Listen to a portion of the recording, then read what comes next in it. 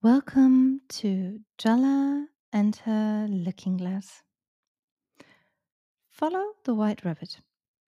Finding yourself in the middle of an extraordinary situation. The situation often challenges your beliefs and changes your life. The white rabbit is so curious, so strange, that we cannot help but to follow him.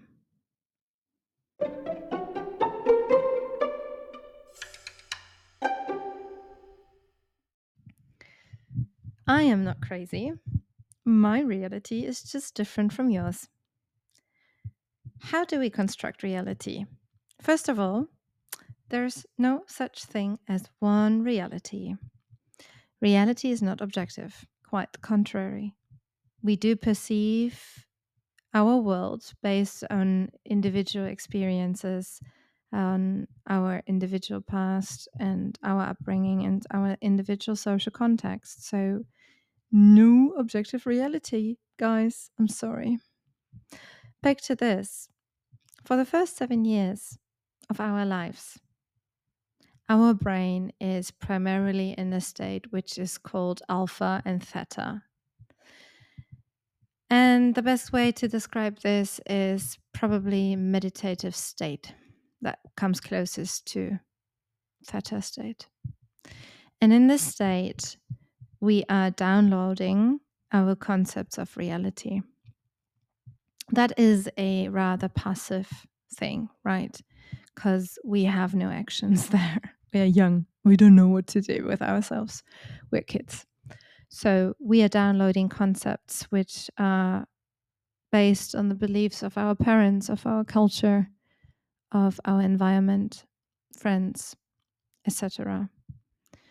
Based on their beliefs and also the common cultural understanding and the world we live in, we are therefore getting our concept of reality, and we will carry it with us moving forward into puberty and adulthood.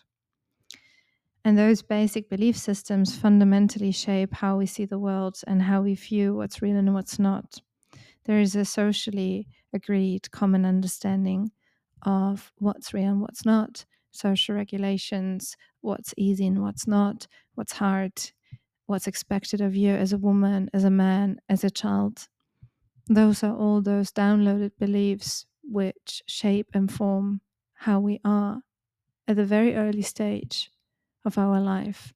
Or maybe not how we are, but how we perceive ourselves in this construct of reality, and therefore what reality is and how we perceive that. And this, in combination with the fact that our brain is constantly making assumptions of what we see in terms of sensory assumptions. So when we walk around in a world where we expect a lot of trees and nature, and we come across a boulder in the distance, we might not be sure if this is a tree or a bush, or if that is a bear, or if that is something else like a car. So we might be wondering because our brain is not really sure what assumption to manifest at this particular moment.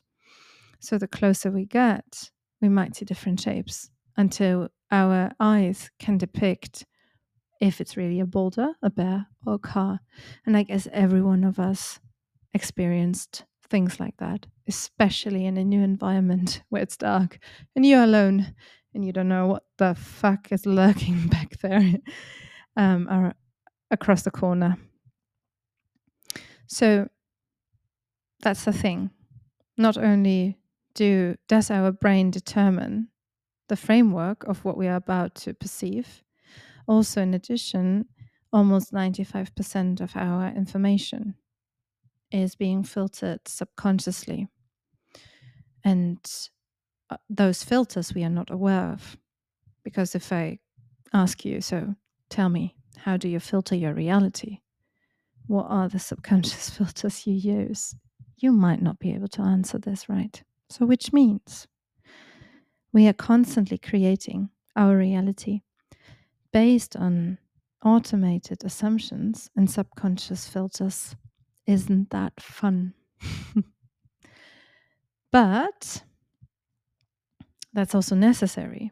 We do need those so-called blind spots, because the way we shape our reality, the way how we think and feel and react, those are unreflected actions. That's why we call them blind spots, because we don't see them. We are not aware of them. So if we were to move into a consciously awareness of knowing what our blind spots are, how we differentiate the world, we would actively induce a certain level of awareness, and then we can discover the filters. And we also will be able to understand what programs determine how we perceive us and the world around us. We can't keep up this constant state of awareness, because at a certain level we do need a reduced complexity in life. Otherwise we would simply go insane. So we're constantly being bombarded with a huge amount of information, and we sort of need those guardrails in order to not go insane and be able to operate. And those guardrails might be things like our belief system, automated patterns, processes, experiences. So whenever we get up and put on our shoes, go to the car and start driving, we'll do not have to have a certain level of a constant awareness of what we see and what we do. That would be just insane. But of course, how boring would it be to just simply always rely on this autopilot program, right? So wouldn't you rather want to control how you view the world and how reality is being constructed around you? So all I'm asking is, would you not rather sit in a driver's seat than being driven? And if your answer is yes, then welcome. That's why you're here. So you might as well be just a little bit crazy. So how do we now actively create our reality? How do we do that? So the answer is actually quite simple. And I'll try to demystify this concept a little bit and make it a bit more easier to understand what to do and how to do it. So first of all, knowledge is key. Knowledge is your friend always. That being said, you should always also be aware that knowledge might just be a snapshot of how you perceive the world right now. Well, so if you are aware of how our brain works and how we do perceive reality and how the brain is constructing informations and blind spots and filters and patterns and awareness, if you know all that, then you can also literally get into control. Secondly, awareness is key. Knowing your blind spots, your patterns, and understanding what your triggers are. And that's very, very, very, very important. So you do need to know your triggers, because those triggers will kick off automated patterns, subconscious behaviors, feelings, beliefs, and emotions. And in order to break through those patterns, the first step is to realizing what your triggers are. And when you lose when you lose consciousness. No, when you lose the awareness, when you slip into subconscious patterns, when you are being steered rather than steering it. So that's where you have to really be aware. Because if you know those pressure points, you can then, and that's the next step, rewire them. You can then decide not to follow the white rabbit, but rather follow something else.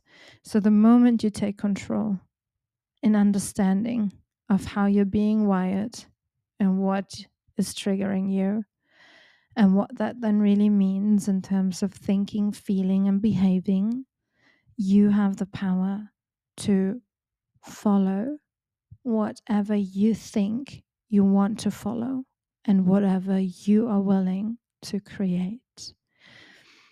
That, of course, also requires a lot of repetition and a lot of practice. And most importantly, it requires action. So, and by action, I mean neuroplasticity. So practice neuroplasticity in order to become the creator of your reality.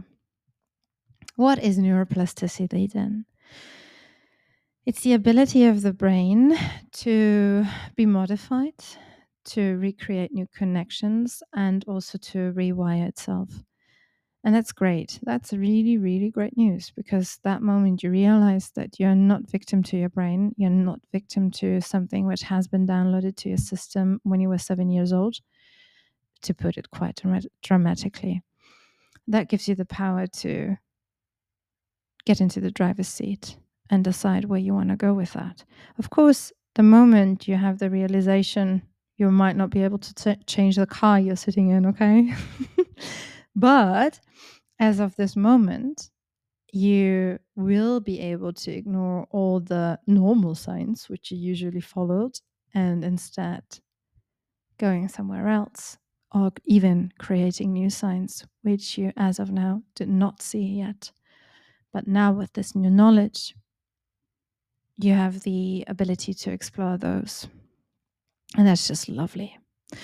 So how can we do that? So every thought produces a chemical, and every chemical produces a neurological pathway in our nervous system, which then shapes our nervous system. And our nervous system determines which emotions are triggered, which hormones and neurotransmitters are being released, and therefore what thoughts are being triggered and established. So the devil's wheel, so to say. And the more we think one thought, the more of the same chemical is being released. And now you understand that this is a pattern, and patterns are strong, strong things. Because if I decide to go down one path and one path only in order to go to my car, and let's just picture a meadow, then if I choose repeatedly one path, I will be able to create a pathway, and the meadow will disappear on the very footsteps I take every day. And that's the same with patterns and thoughts and our neurological pathways. And unfortunately, evolutionary brain, which is very prone to negativity, because we need to be able to grasp dangerous situation quite quickly, our lovely evolutionary brain detects negative emotions and thoughts way easier than positive ones. It's the 5-to-1 rule. So 5 positive thoughts will replace only 1 negative thought. So we have to work hard in order to create new pathways or replace negative ones. That's hard work, guys. So you need to really practice and take action. So thoughts are the language of the brain, and feelings are the language of the body. If we also practice to connect good thoughts with good feelings and vice versa, that's the key to create new pathways, which then will be altering our subconscious filters and therefore create new reality. And simply said, when you change the way you look at things, things change. And neuroscience has proven that we can change our brains by thinking differently. So, through the concept of mental rehearsal, practice, practice, practice, the circuits in our brain can reorganize themselves to reflect our new intentions. And that's neuroplasticity. So, it's very important to connect the new thoughts with the new feelings so that we have our body and our brain aligned and coherent. That's very important, because usually we think something and then we feel differently. And that's where the system is off. And this is why it doesn't work then, because we're absolutely confused what's happening there. So we need to be in a coherent state of aligned thoughts and aligned feelings. And here's the fun part. When we do this mental rehearsing, which is more or less maybe meditation or sitting down and thinking about a certain situation where you conquer, let's say, your fear of heights. So you picture yourself standing on a balcony and feeling perfectly fine and at ease and looking down and having no issues at all. So if we have this mental rehearsal, the brain won't be able to differentiate between the real experience and what we mentally rehearse and vividly imagine. So our brain and nervous system will produce the very same hormones and release the same neurotransmitters as if we were actually experiencing the real situation, which actually means, if we look at it through a different lens, that we do live in a constantly controlled hallucination, because our brain will not understand the difference between a thought or an experience. And a thought will always trigger a feeling, and vice versa. And if that is the case, if we're living in a constantly controlled hallucination, why not create a reality which is just as wonderful as our imagination?